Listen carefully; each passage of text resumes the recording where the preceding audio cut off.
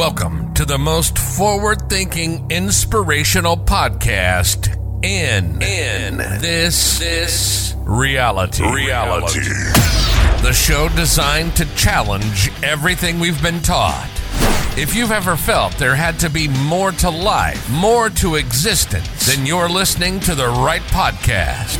Time to open your mind and dive in. This is the Mental Mastery Alliance podcast.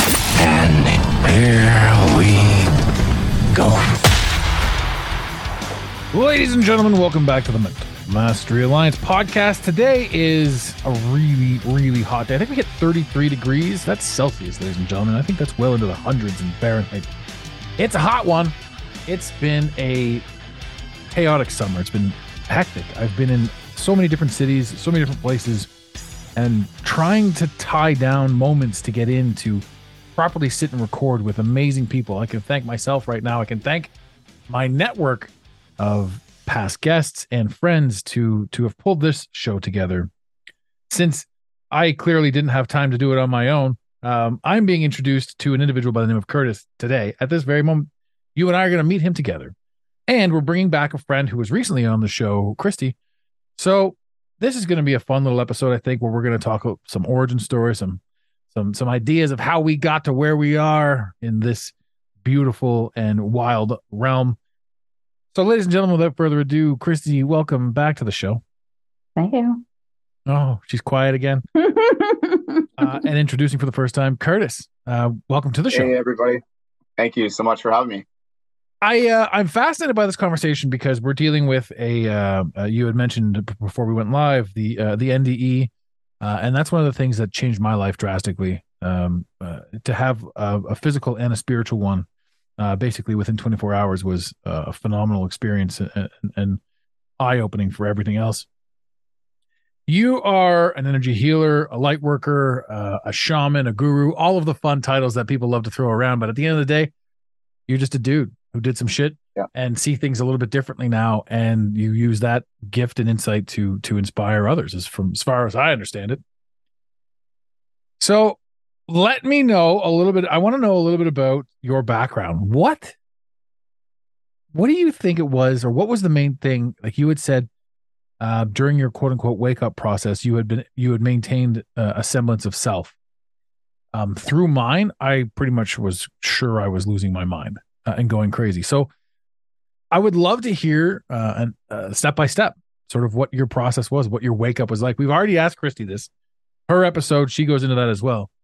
And it's a phenomenal thing all for the audience. I mean, she's not that far back, so you can go and just look her name up, or I'll even put it in the show liner notes for which episode she was in. But Kurt, I'm curious. Yeah. What was your wake up like? So yeah, thank you for that, Adam. Something when you view things, you're always viewing it from your now awareness. So I'll view it from my now awareness, which likely 5 years ago was not the same. Although something I did learn is we don't have to change, and now that's tough for people to hear because change is part of every book, every self-help book. It's all in the title: change. Because what you end up finding is you're still the same person. Once you get to that place that you thought you had to be someone else, you're like looking in the mirror, you're like, well, I'm still me. Well, what has happened? So I kind of look at it like, an artist paints a perfect picture. And then you got someone who comes along who has a really good eye. And they're like, you know what? That picture's really nice, but it's kind of crooked. And then they just adjust it. So I think that's what's going on with the internal work. When you absolutely choose to stay internal and work on yourself, it's like that person who has that really good eye, which is you, comes along and adjusts perfection. And then you realize that you're the one deciding it, right? And then because you're staying internally, and now you're saying, well, wait a sec, society shows us all these examples of perfect people. So then it's like we think that that's the end game, and unless we achieve that, well, then to hell with it. What was any good of this anyways? Well, I don't look at it like that. I look at it like you're the one who's deciding, and you're the one who is also stopping yourself from gaining or becoming more. Because when you notice things in your life that you lack, it's likely because you're keeping them from yourself. So like if you don't love yourself, you may have experiences in your life where you don't love the things that you have in your life. So I always say, when you can fully love yourself, you can fully love everything else. Or there's another expression that says, when you give your love away, you'll never be without it. So when you give kindness away, you'll never be without it. When you give abundance away, you'll never be without it. When you give peace away, you'll never be without it. When you give yourself away, you'll never be without it. Because you tend to not allow everyone else's opinions to hold the same importance that they once did on you. So Right. for myself, earlier in our introduction, you were explaining, certain labels that society likes to have. Well, I find when we label, we thwart ourselves from moving any further than that. So it's kind of like a destination. Well, if your only destination is going to Japan, then you'll never go anywhere else. So I kind of look at labels, sure, because this is our society. So, okay, fine, you want a label. Although I tend to think, because we talked before we started, what do you want to be called? Well, Kurt is fine because I grew up country boy, worker, carpenter, sports guy, out having fun with friends. I didn't really understand the dichotomy or the doctrine, dogma idea of religion, which I was raised in, about there's certain people that we're okay to hang out with, but there's certain people will not. Well, I always say this. I had friends that weren't, in a religion, but their parents could cook really good food. So I was like, why can't I go and eat at their place? Like they make the best spaghetti ever. So I never really understood, like, this person's okay to hang out with and this person's not okay to hang out with. And so, and now we talk about, the NDE, and, so when I was 6.5, I was hit by a motorcycle and I was killed instantly. And I have perfect recollection of it. I could see it. Although being raised in religion, I was scared to ever say these things to my family. So I just kept it really tightly. I was in a coma for a while and I woke up in the hospital, and after that, I really didn't feel attached to a typical, like a blood family, I guess we would call it. So I felt more attached to humans. I just felt more attached to everybody. Like these ideas of things really didn't make sense to me. It was just kind of like, oh, cool, like skipping through life. Like, what can I do? What can't I do? And I didn't really ever understand how you could see other people in other cultures who live a completely different lifestyle than us, but then we're told, that, oh, that's not the right way to live. But I mean, that didn't make any sense to me either. I read this book done by this sociologist who did an experiment. He was a social engineer from the U.S., and he traveled to a faraway tribe as a social experiment. And whoever gets invited to the tribe leader has 7 wives, and you're gifted one of the wives for a night. And the engineer, he was like, no, I can't do that. And the woman was so upset. She was crying. She thought something was wrong with her.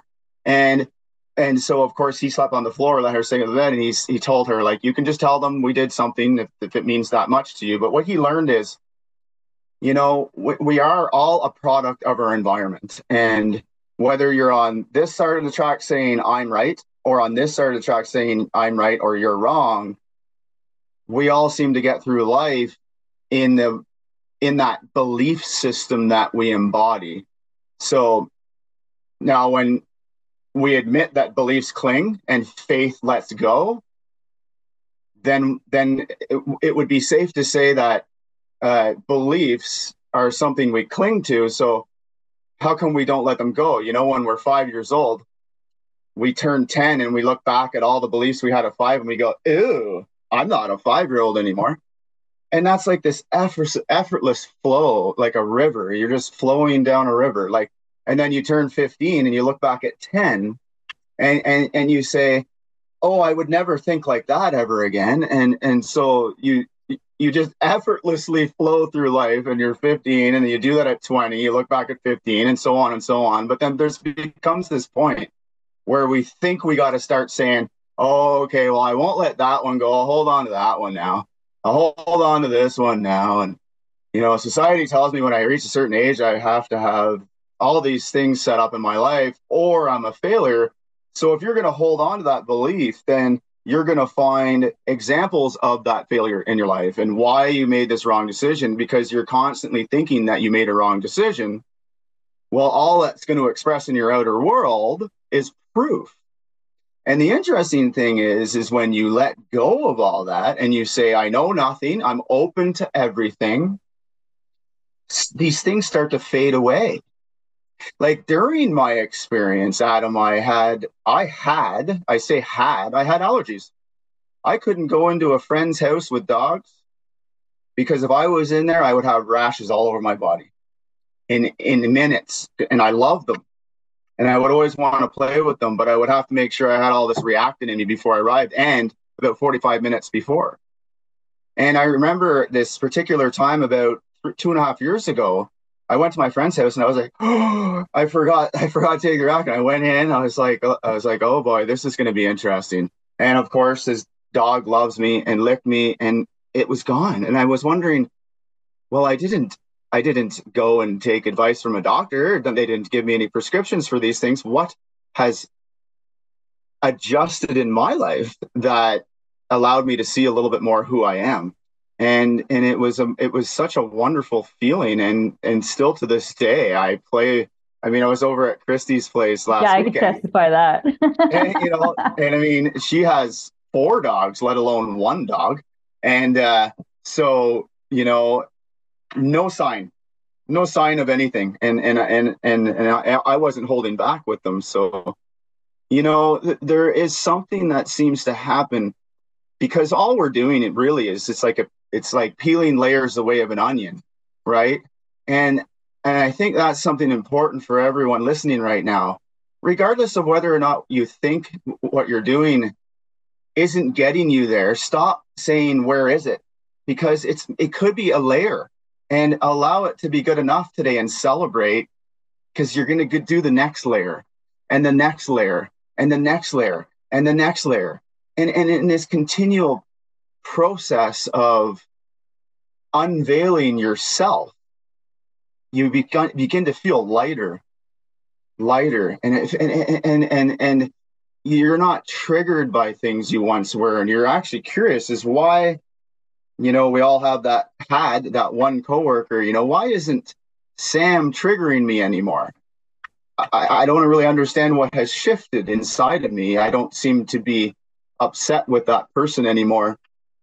And you start to see things that you really couldn't see, and versus only seeing, well, he's always in my face, he's always mad at me, he's always, you know, talking over me. And one day you're like, you know, I've always noticed when he wears the color blue, I kind of like it. So then you kind of shift how you feel about someone, and you see different results from them towards you. And you really didn't have to do anything verbally. You didn't have to, you know, rise to his level and talk back to him. You again, I say it's internally because, you know, our outer world is a definite reflection of our inner world.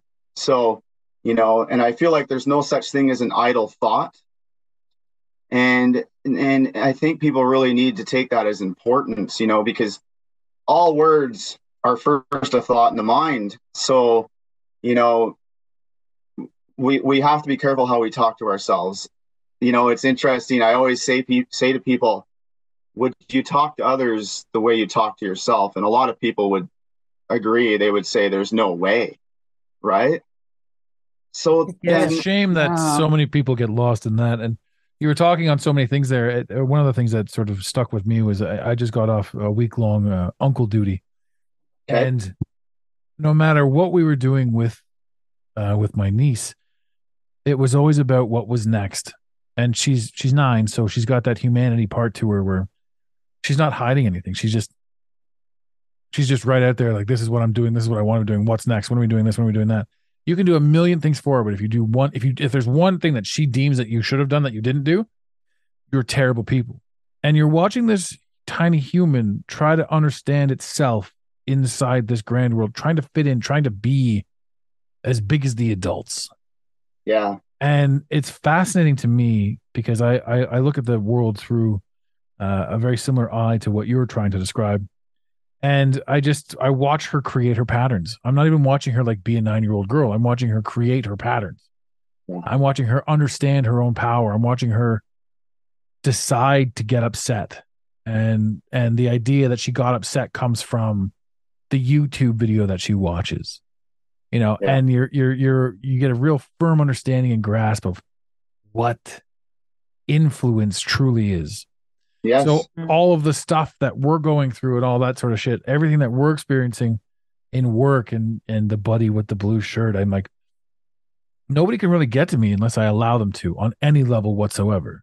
People can say, be, think, do whatever they want to do. It's got nothing to do with me, even if they're right in my face. Yeah. It's like, what are you doing? What has caused this?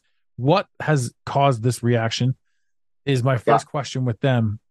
My next question is, why am I subjected to it? What am I here to learn?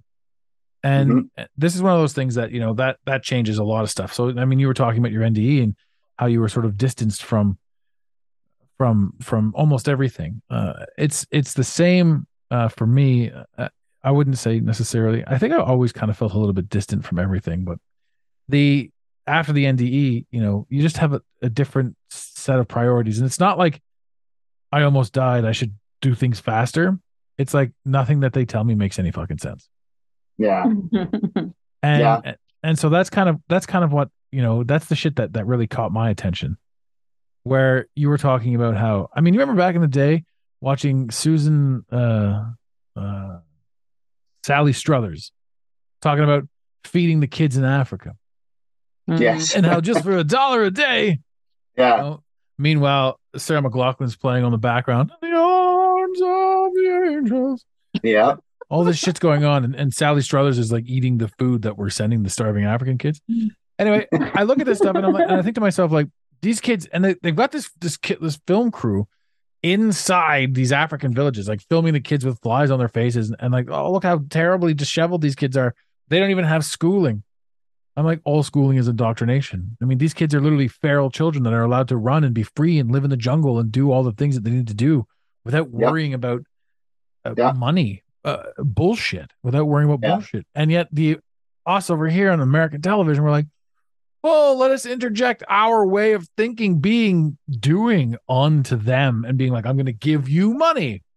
There's a new scam going on with all the grocery stores being like, would you like to donate $2 to blah, blah, blah? I'm like, no, the fuck I wouldn't. Simply because you as a corporation have way more money than me. You can donate all you want. But what you're going to do is take my $2, his $2, their $2, them's $2, and add it all up and create a taxable discount for yourself. You're going to screw us with your donation from our money. Nobody benefits from this except for you. And you look at that and you're like, wow, there's so much greed and dirt in the corporate world. And like you had said earlier, there's a yin to every yang. So if all of this exists, then there has to be a positive side to all of it. Certainly. And I would say, go ahead. Please.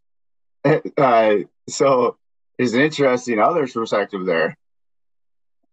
Don't stop the money from coming. Keep showing them the old videos from 1960 because they keep sending us money from all around the world. Like, what a scam. That's amazing. You probably got a lot of really rich African families that are like, well, we're getting shoes sent to us every day. We're getting money sent to us. They're paying for our food, paying for our clothes, paying for our houses. Why would they stop that kind of money from coming in? That is one perspective. I do feel that in Western cultures, we are kind of spoon fed of what other cultures are like. Mm-hmm. And like you say, the negative side of things. So we are often shown all the negativity on the news. Like, I don't think you can turn the TV on and watch news that is all positive unless it's like one little clip of a panda bear walking across the street, and then they go right back and all this like. But seriously, do you still watch the news? No, I haven't for 6 years, and it's been a blessing in my life. So yeah, what I happened stopped to you? Cable 10. What happened to you 5-6 years ago that had you change your ways or follow this path or see this path? So I had a construction company 9 years, and I went bankrupt. And now I was 37 at the time, and you know, as you know, when you're in that age, you get to a place where you kind of want to go out with your friends, and everybody talks about, so how's everything going? How's the business? What's the love life like? Are you buying a house? Are you, so when you go bankrupt at 37, it's a real big chop to the knees. So it made me quite vulnerable, and not only equally at the same time, I had broken up with a girlfriend I was with that we were quite involved, and I was living in a place. I had to move back into my parents, and essentially like this is an after school special, right? So, so here I am, sitting in my parents' house, nothing to do, no work, wondering what the heck happened, constantly asking, why did this happen? Really destroying myself. I was in a dark place. Some mornings I wouldn't want to get out of bed. I thought I couldn't see. I would get invited to friends' things. I didn't want to go because I didn't want to speak that story. So I kind of secluded myself. And I was sitting on my couch one morning. This was about 3 months after. And this ad came up on a Facebook ad, and it was sell this and you become rich and whatever. And I'm like, what the heck? I'm gonna.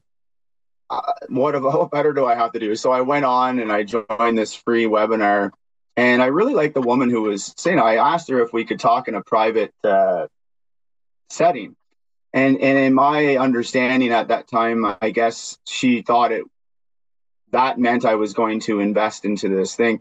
Although I started asking her, I said, what really was it that, got you to be brave enough to do something like this? And so when she discovered that I wasn't going to be an investor, she actually started opening up a little bit more. And I thought that was a blessing. And she said, you know what, forget this. She's like, there's one book I want you to read, and it's called The Magic by Rhonda Byrne.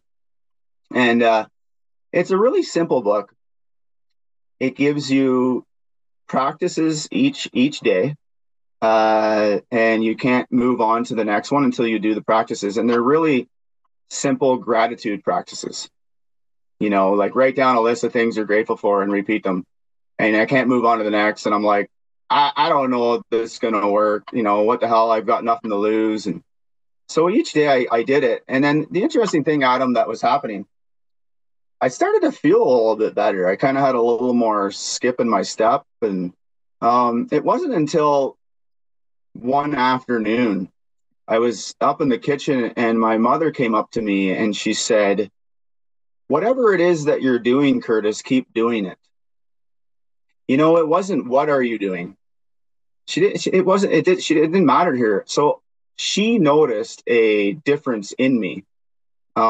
She saw me happier. And again, these practices were so basic.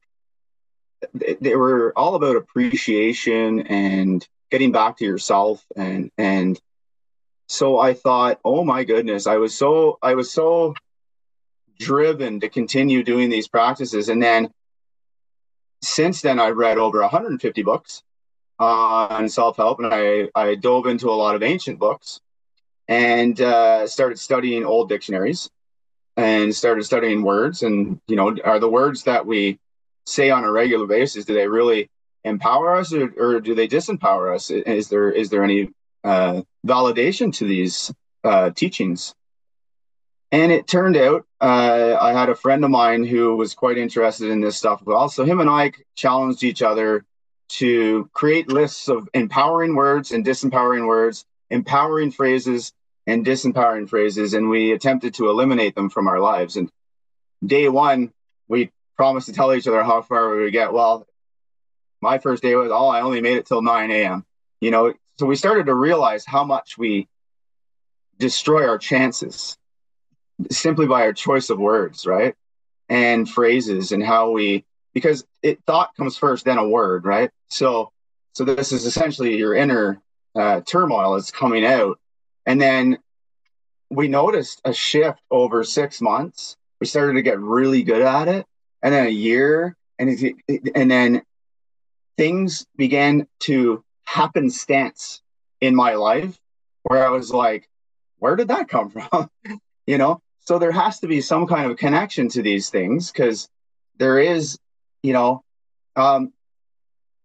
can take a look at the poverty mentality. You wake up, everything sucks. I got to pay this bill. I hate this bill. I only have this. The world's against me. That's likely all you're going to see every day. Whereas someone who has wealth, they wake up, they take pride in the things they have. They love the things they have. They appreciate. They say words like, I am enough. I am worthy. Those things have so much power that people don't even understand. I took a hypnosis course. It was called Rapid Transformational Therapy with Marissa Peer out of the UK. And 1 week of the course was based on the words, I am enough. And she told a story to the group, which I thought was fascinating. Her and her husband had some plumbing issues in their house, and they called the plumber over to their house. And he came in, and of course, after he was there for a while, he started seeing I am enough written on mirrors and lipstick all over the house. And he asked her about it. And she said, well, I say it to myself every day. And he said, you think my son, it might help my son. My son's really depressed. He's 13, never leaves his room, has no friends.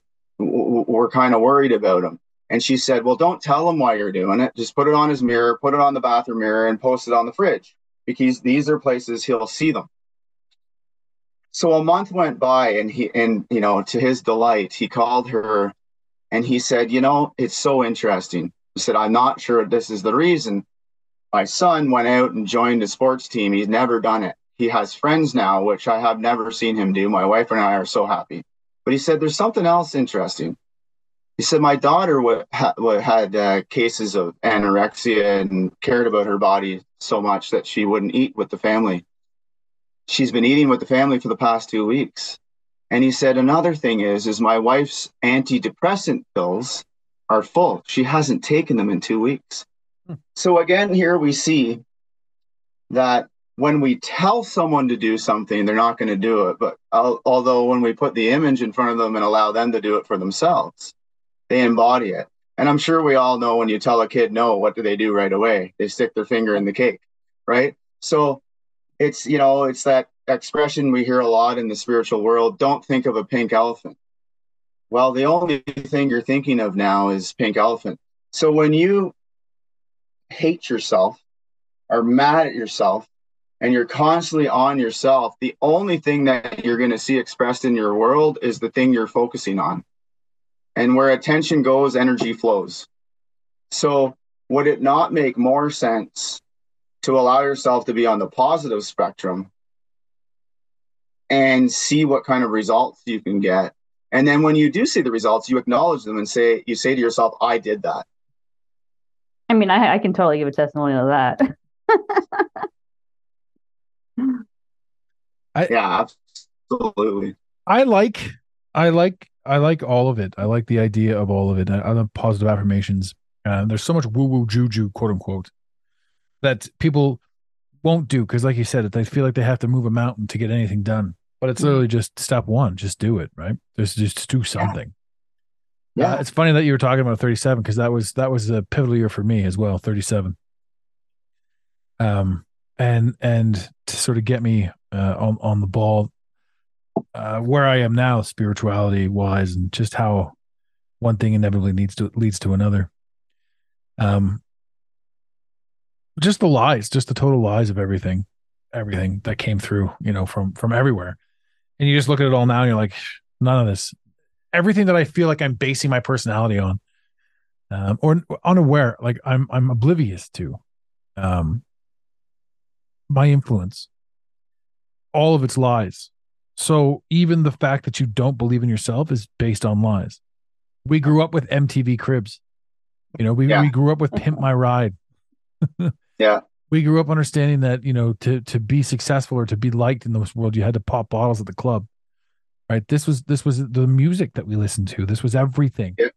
So if you weren't out there being a gangsta, you were doing it wrong, regardless of anything.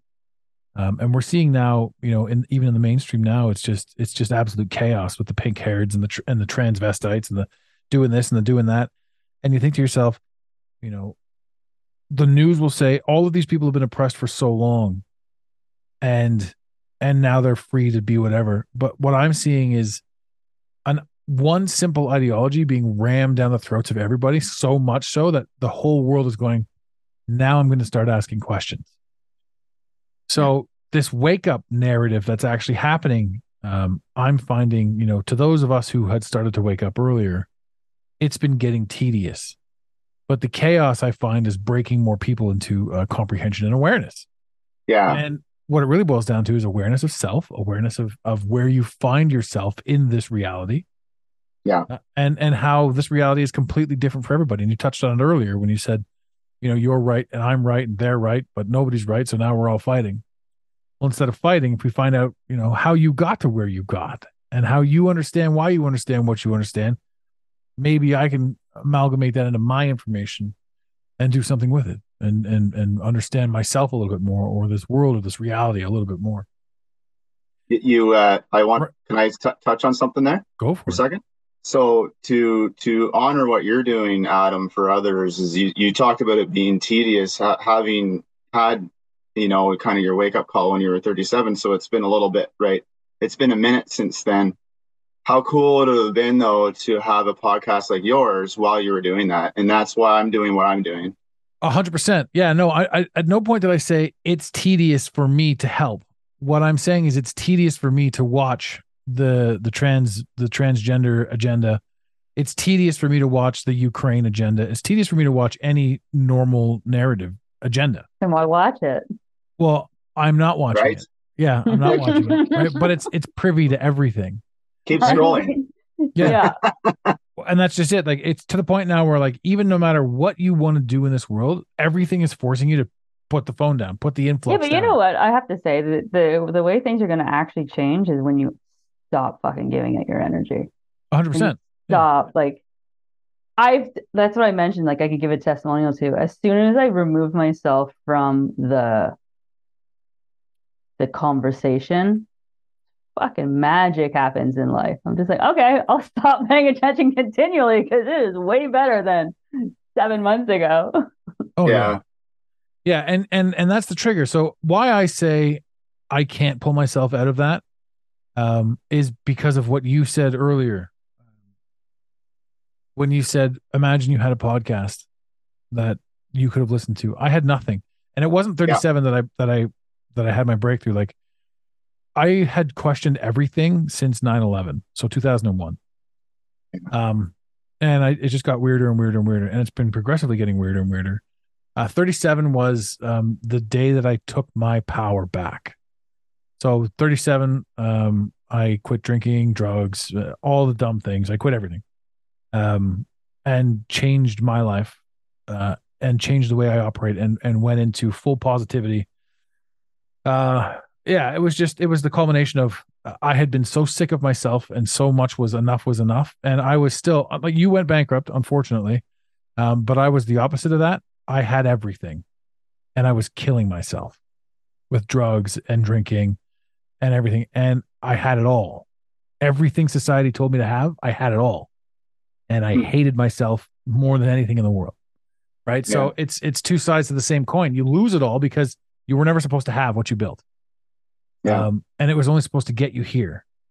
And everything that I had was the same thing. None of that was for me. I don't want to say ill-gotten gains, but the gifts of a silver tongue, however you want to say it, like I find that those who have the ability to speak, such as yourself, myself, Christy, soon enough, you'll be everywhere speaking on everything. Come on, Christy, you got this. The people that have the power to speak, for lack of better term, the devil wants to keep you down. So and when I say the devil, there's a group of people who will believe the devil, God versus the devil. There's a group of people who will believe good versus evil. There's a group of people who will believe you versus you. And I'm of the opinion that it's me versus me. When I say they hold us back and everyone goes, who's they? I'm like, you're they. You're the they I'm referring to. I am also the they I'm referring to. It's absolutely me, right? Yep. Everything happens by contrast. So I am fully immersed in the news. I'm fully immersed in all of the awakening points, and I utilize them and I speak on them in the podcast. So I can't quite turn my head away from it because I use it to help people understand things. There never was a voice. There was no voice for me. The closest thing I ever found to a voice was Eckhart Tolle. And he didn't make any fucking sense to me at the beginning. And he's so super calm, like you fall asleep. That was it. That was it. So like my brain, there was a time in my life where I couldn't fall asleep unless the TV was on. And I was also highly neurotic and anxiety and all that sort of stuff. So it couldn't be anything that I hadn't seen before. So I had to watch a rerun of something that I'd seen. So I wouldn't be like wrapped up in the story or trying to figure it out. My brain was forever trying to figure it out before it ended. Now I can fall asleep to nothing. I can just close my eyes. I can fall asleep in a passenger car. That's awesome. Yeah. But what I did do is I switched to books. So much like you since I was 37. So over the past, how old am I now? I just turned 43. I have taken in 217 books. Amazing. And the amount, there's some books on my list that I've listened to like 10 times. Me too. Just because, right on that boat, man. Yeah. You need, every single time I hear it, it's something new. It's something different. It's something fascinating. Yeah. And that's reflective of where we are, and how we can comprehend that at that moment in time. So, I mean, I say the greatest gift to my awareness is knowledge. And that knowledge is counterculture. It's Ram Dass, it's Eckhart Tolle, it's Jed McKenna, it's Alan Watts. It's anyone who says, go into psychedelics, try that out, see what's going on. Get your challenge answers. The narrative. Yeah, 100%. And it's small stuff. Like I was having this conversation about DMT. A friend of mine, DMT, you can now get in pens. I've always wanted to do a DMT trip. I wanted to go like into the Himalayas and do the whole thing with a shaman and the whole experience. He's like, but you can get a pen now and do it. I'm like, well, I might try that too. I'll go with you. Well, you just close your eyes and you're in the Himalayas anyways. 100%. Right? You are exactly where you are. And you've just built some yurts out there, Christy. So I'll just come do some DMT at your... You just come... you're going up. Come on over, Adam. Exactly. I'll bring the DMT pens if I can find them. Randy, if you're listening to the show, get me some of those pens. Anyway, Randy's always listening. So big shout out to Randy. Hi, Randy. The funny thing, though, talking about DMT... I don't remember who it was. They said, what does it stand for? And I said, dimethyltryptamine, I believe. And it did. That's what it does stand for, dimethyltryptamine. And you know what popped into my head? The old fucking commercials. Do you guys remember the cough syrup Dimetap? Yeah. Dimethyltryptamine. Dimetap. I can believe that, yeah. So the kids' cough syrup, fucking Dimetap, there would have been DMT molecules in there to keep them down. Like, I don't even know if it's still for sale, but dimethyltryptamine, Dimetap. My mom used to give me like, she's like, have some cough syrup to go to bed. And I'm like, what? You're drugging your baby? Yeah, damn straight. I'm kidding, but that's how it worked. 100%. You're like, here, just do this and go to bed. You're like, but it's 2 p.m. Then take 2 teaspoons. Are you familiar with the roast beef metaphor, Adam? No. Okay. This may assist a lot of the viewers out there who are raised in religions and they're quite confused in their religions. And I myself, anybody who is involved in religion and they love it, my hat goes off to you guys. You love it, but some people it doesn't resonate with, and I don't think they have to be forced to do it. And then what happens, I think you start to feel really down and feel like there's something wrong with you. So for anyone listening, you know, there's nothing wrong with you at all. And I'd like to share that we all lovingly give what we have to give, and sometimes it might not be the right thing. So the roast beef story is there's a man and a woman. They've been together for 10 years. They enjoy cooking. And so on Sundays, they cook a big roast. And this one particular Sunday, they're cooking roast beef. And the husband, he likes to help out, but he doesn't do all the cooking. She does most of the cooking, and he's just there to do whatever she asks him to do. So he sees her take the roast beef out of the fridge. She takes it out of the package, cuts an inch off the left, an inch off the right, puts it in a pot, puts some water in it, some spices, puts it in the oven. And of course, he always questions her, saying, "Why do you cut an inch off the left and an inch off the right?" And she said, "Because that's how you cook a roast." So he thinks she's a little swirly, but he doesn't say anything. So, of course, 2 weeks later, they go to her mother's place. And yes, there's roast beef on the menu, and he wants to see how she's cooking it. So she pulls it out of the fridge, takes it out of the package, cuts an inch off the left, an inch off the right, puts it in the pot, water and spices, and puts it in the oven. And he says, "Why the hell do you guys cut an inch off the left and an inch off the right?" And she said, "Because that's how you cook a roast." And he's like, "Well, you've all lost your mind." So 2 months goes by, and they get invited to grandmother's place. So 3 generations. And of course, roast beef's on the menu, and he pulls up a chair because now he really wants to see how she's cooking this roast. So she pulls the roast out of the fridge, takes it out of the package, puts it in the pot, some water, some spices, and puts it in the oven. And he says, "Why didn't you cut an inch off the left, an inch off the right?" And she said, "Oh, I bought a bigger pot." Yeah. Yeah. So it's not that she was not sharing what she had to share with her loving heart for her daughter. It's she was sharing all she had, and it's all she knew at the time. Yeah. So we can't challenge our parents for raising us a certain way because maybe it's all they knew at the time, even though it's maybe not the right way. Although, do you think that those 2 generations are going, "You raised me with a small pot, I hate you"? No, they just let it go. You know, so let it go. Anything that you think you're angry with your parents with, let it go. Take them out of that internal prison that you keep them trapped in. They were just free humans them. doing whatever they could. Yeah, right. I look at that, and I've heard that story before. Just bought a bigger pot. I don't know how, like, I knew that almost right away as soon as you started talking about it, and I thought, wow, these are the small things that stick in your mind for sure. Yeah. But it's true. We can hold a grudge against our parents, and again, being on uncle duty for 5 days in a row, you watch this kid get everything spoiled for sure.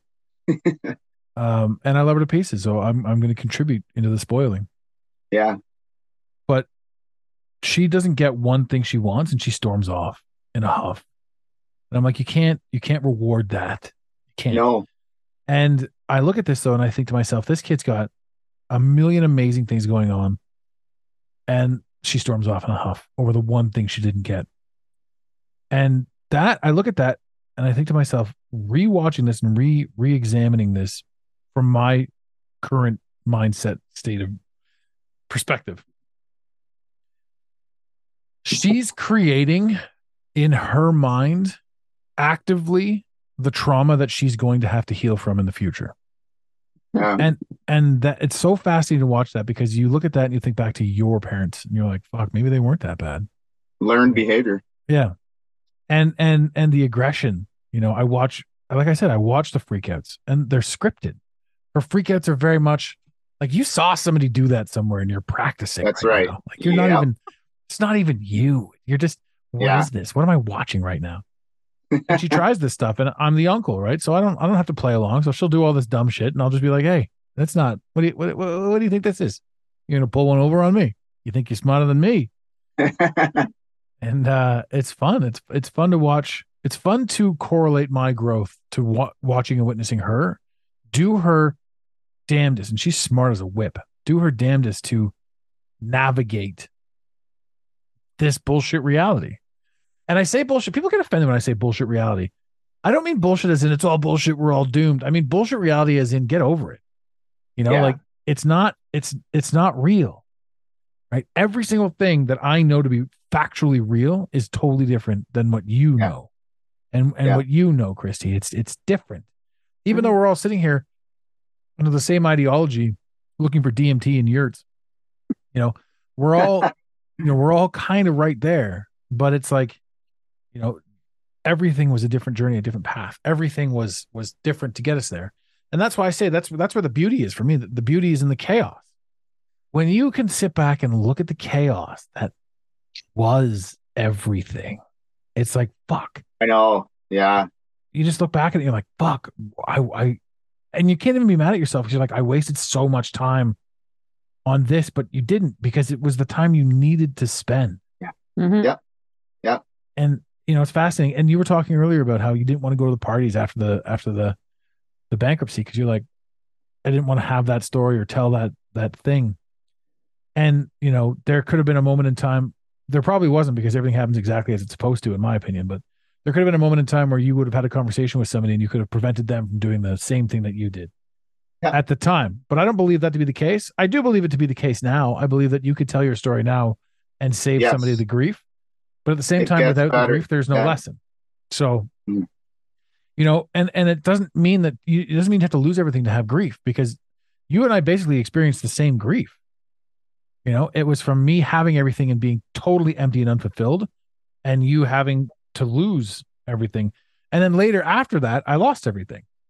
So right? I do like that you say that because a lot of people think that everything you had is the destination that's going to make you happy. So I like that you said that. So you're here saying, no, happiness is an inside job. Make sure you take care of happiness first. There's no difference. There's no difference between having everything in the world and having nothing. There's no difference. You're right. And that's something that people don't that people don't get. Right? You can sit there with nothing and be miserable. Right? And you could say, well, look at my failures. These are the reasons I'm miserable.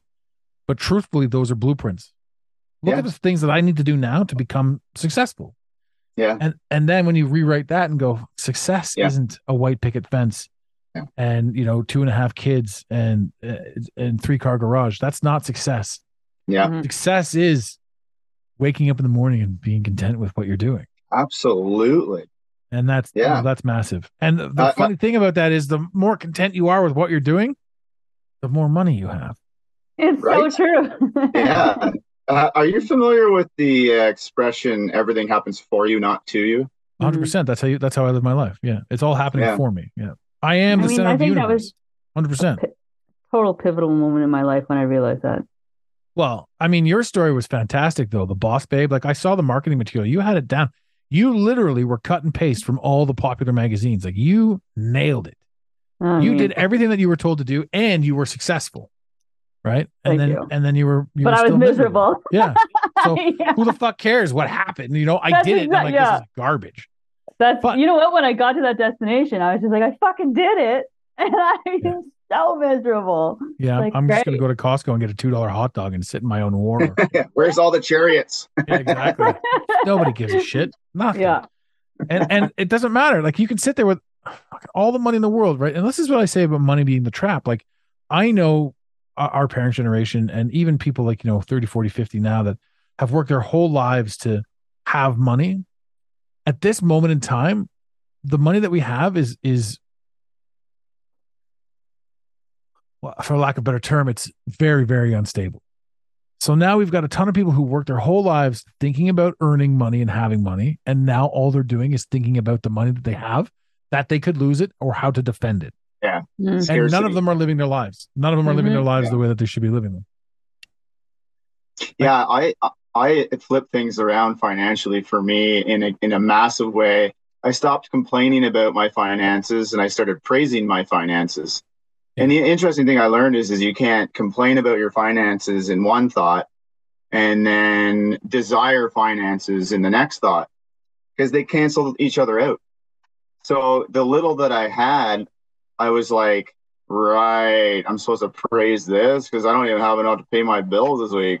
And then, what I started happening was like I'd go to a Tim Hortons or something and then say like, I go to pay and they're like, no, the person in front of you paid. And that day I was like, whoa, man, I think that was like a blessing for me. And I built off that and, and encouraged me to do that. I was driving a few weeks ago. I meant to tell you about this, Christy, but I was driving by a gas station a few weeks ago, and I normally get gas at the same time, but something pulled me into this gas station. So it was a day in advance of when I normally fill up. And so I'm like, why not? I'll go in there. So as I'm filling up my truck, this guy pulls in with his car. It's a smaller car.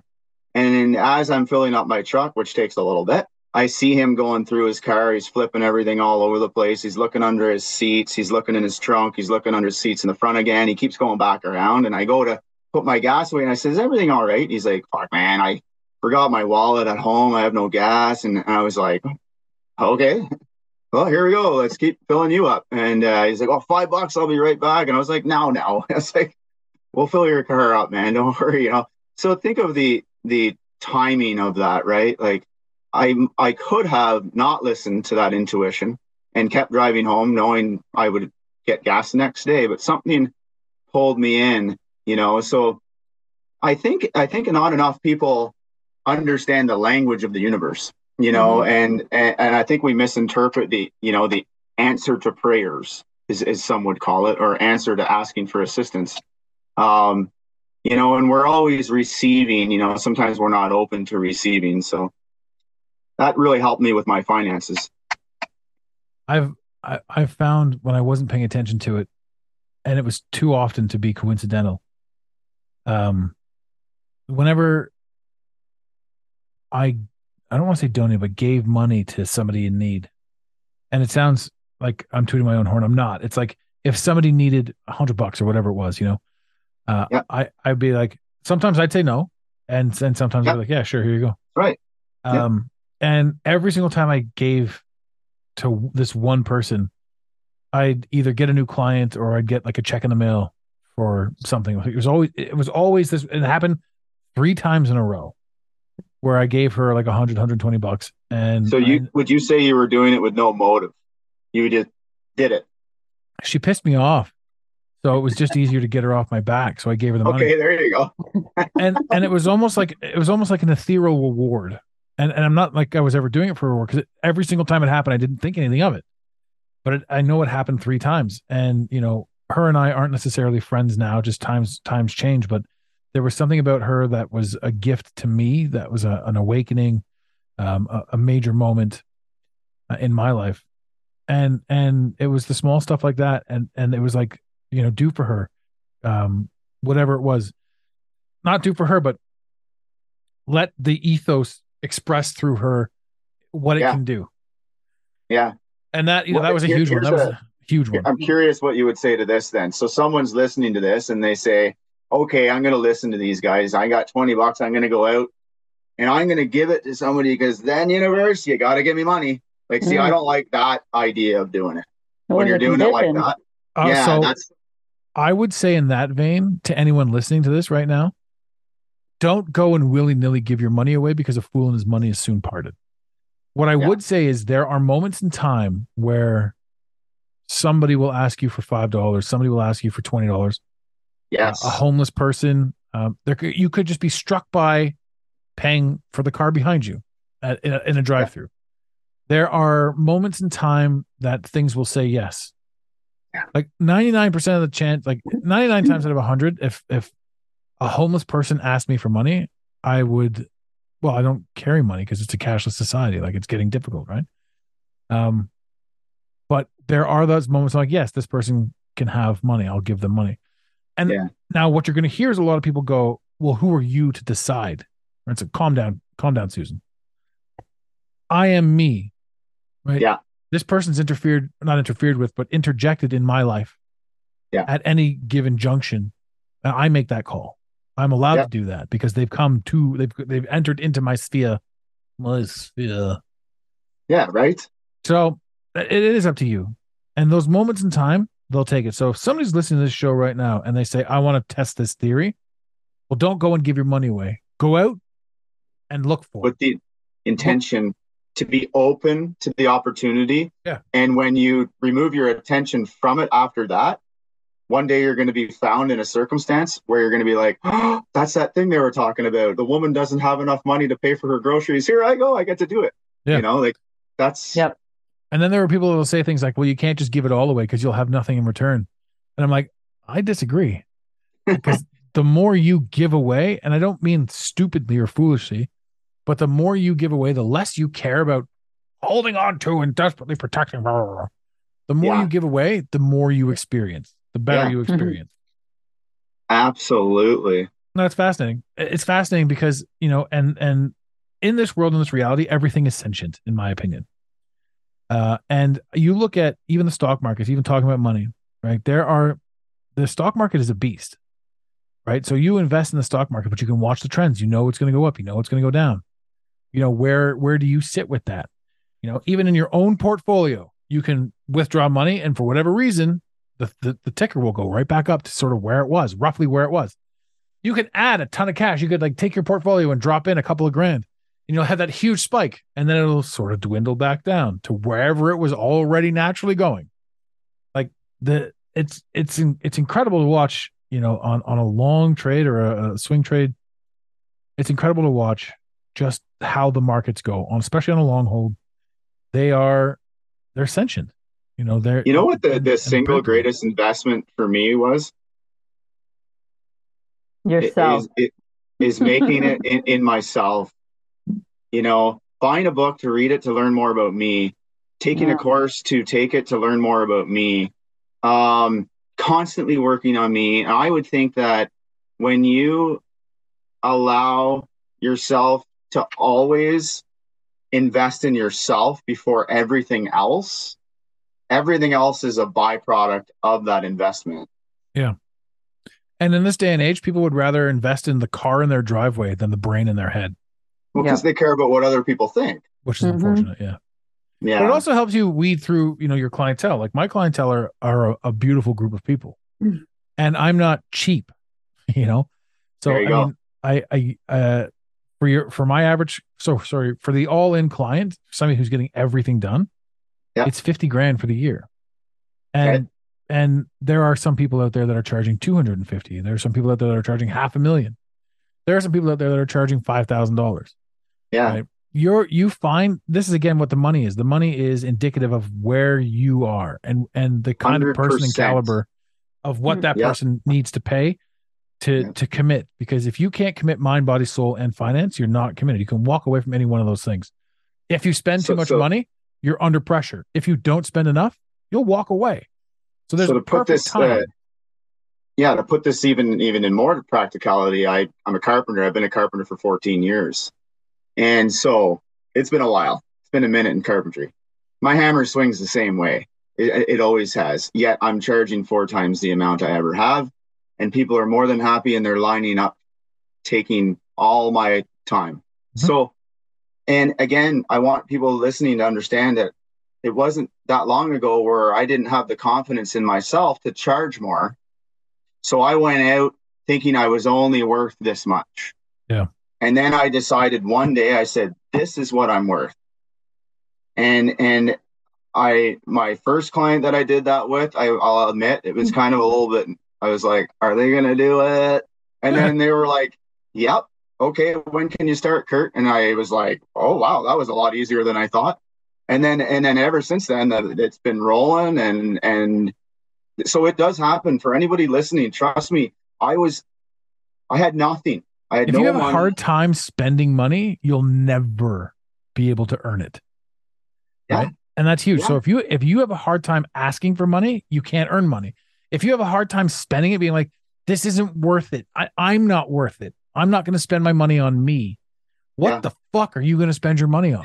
Right? You're going to go out there and buy some booze? Yay, let's get shit-faced and have fake confidence for 10 minutes and a hangover, and I might even shit my pants. Well, when you're always looking at the price tag first, like if you walk in and see a shirt you want, and then you go right to the price tag, that's not a good idea, because what you're doing is you're admitting lack. You go in, that's mine. And now you're saying that I'm not scared to release the money I have. because I know it comes back to me. And that is, and when you're grateful, there is that arigato, Arigato, when yeah, you I love spend, it. when you Domo spend money, arigato? or maybe I didn't say it right. So Mr. Roboto? hey, you could do that when you spend money too. That's I right. always laughed with the say thank you and please whenever you spend your money, because Canadians are raised to do that automatically. We always say thank you when we get the receipt. So although say it internally, I'm so grateful to spend this money. And it's interesting because it always finds its way back to you. Well, But it's also manifestation being grateful creation. for bills. I do that. I've been doing the Arigato method, and I do it for my bills, and I do it for everything. Because if you're not So- grateful for your bills, Yeah. So Jim Rome was the first one of the very first audiobook mentors that I really got in with. Jim Rome. He's And- awesome. Yeah. And this is years ago. I would have been 30, 29, Oh, yeah. 30. And he said, well, because he's been around forever. Like his mentors were Carnegie, like Yep. Mhm. it's incredible. Anyway, so imagine working under Dale Carnegie. That would have been phenomenal. I know. Well, Bob Proctor too would have been good fun. But I got to meet Proctor. Did you? For an old client, we were working with a bunch of real estate groupers. Cool. And so they had a whole thing going on, and we ended up meeting him with years and years and years ago. Nice. Amazing. But the thing about that is too, like you look at the guys that we've been listening to, and it's been Carnegie, Proctor, it's been Napoleon Hill. Yeah, Napoleon Hill. Yeah, it's been. I mean, even to more recently, it's been Tony Robbins, Oprah Winfrey, and yes, ladies and gentlemen, I'm very well aware of the horrendous atrocities of the Oprah Winfrey. Anyway, what a mess. The Oprah mess. The Brennan Burchards out there, not to tie these guys in with that, but I'm just saying like the standard voices in self-help are all generic. They're all out there, but they're the ones that people know. Guys like you and me, the come-ups now, when we're 50 and 60 and 70, we're going to have the same audience. I agree. Just from consistency, and because we ourselves know more about what's going on. Yep. But it was Jim Rome that said to me with regards to debt, don't look at debt as a bad thing. Don't look at your bills as a bad thing. Be thankful for your bills because somebody trusted you enough to extend the credit in the first place. Yes. And when I heard that, I thought to myself, Jesus Christ, I'm over here like begrudgingly having to pay these things. Meanwhile, somebody had enough faith in me to be like, we're going to front you this service and we're going to assume you're going to pay it in 30 days. Yeah. And every 30 days, I mean, it's a bit much. These guys are greedy, but whatever. Well, how can you get yourself into a money mindset when you hate bills? Because they're a byproduct of more money. Yeah. So be thankful for them and be like, I'm so glad I have bills because that is proof that I'm someone that receives money. Mm-hmm. Oh, yeah. Yeah. No, finance is a great one. Finance is phenomenal. And the funny thing too is like the more you find yourself stuck in a rut, the more you can alter and change what it is that you need to do and what you have to do to get to where you're going. And I like that. It's all a guide. The whole thing, everything's a guide getting you to where you need to be. Speaking of which, this episode is a guide getting us to take a look at, am I saying this right? Vitasana.vip. Is that your website? Yes. Vitasana.vip. I'm going to put that in the liner notes as well. So it stands for Life Heals, and Vitasana is in Latin. Life Heals. Amazing. And what can people expect over there? So what we have on there is we've created some ebooks, and we have our first one on there. And the ebooks are simple ways to add to a busy lifestyle. And the reason they were created is because when I started on this journey, a lot of the things, and I'm so grateful for all these teachers, although you'd almost think they thought I had all this time on my hands to implement these things into my day. And I was like getting down on myself because it was Monday and I forgot to do it because I didn't have time because I had to rush out. But then I thought, well, maybe this isn't for me, this self-help stuff, because I didn't have time to do it. Now I feel worse. So then the more I studied and the more I researched, I said, there's got to be a more simple way. And the interesting thing about the experiments is they're really short. We ask you to set aside 3 minutes They are bilateral movement exercises, which helps with cognitive and it connects left and right brain coherence, which is quite beneficial to you for stress. We have ways to show you in scientific back evidence that the efficacy of body posture and the benefits it has, the benefits of exercising, the benefits of stretching. And again, you only need to do a little bit of these things. But the interesting thing about when you can actually accomplish something that's 3 minutes that you don't normally do in your life, you're like, I did that today. And then you do it again the next day and you do it again the next day. And you're like, okay, I did the 3 minute one. I'll see what else these guys have. And then you do another one. So now you're at 6 minutes, right? And the thing is each day you're starting to say, I did that, I did that, I did that. And the offset of that is all that stuff we've been procrastinating on in our life, we start to knock them down. And we're like, where did this person come from? Yeah. So, it's kind of interesting. I love the effect it has. So, brilliant. Well, that's amazing. And had I had that kind of guidance back in the day, I may have been able to step things up in my timeline as well.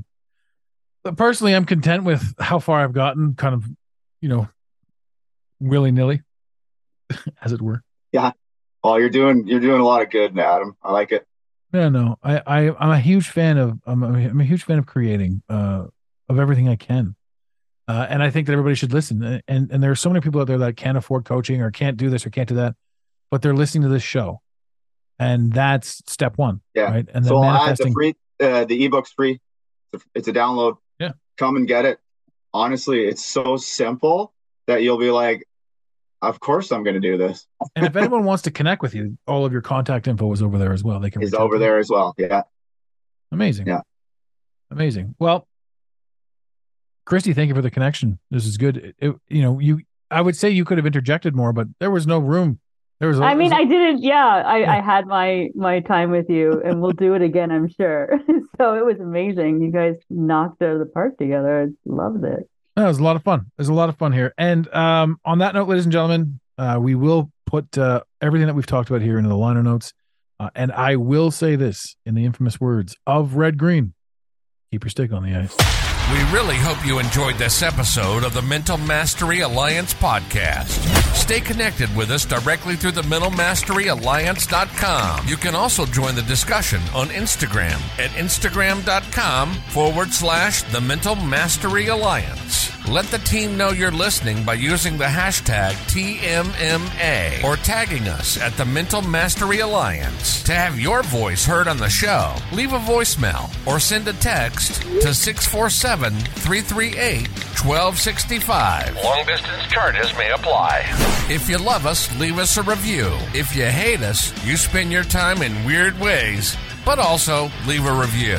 Every review on iTunes tickles the algorithm, helping us grow. Until next time, unity over division. This concludes the most surreal portion of your day. You got it, Pontiac.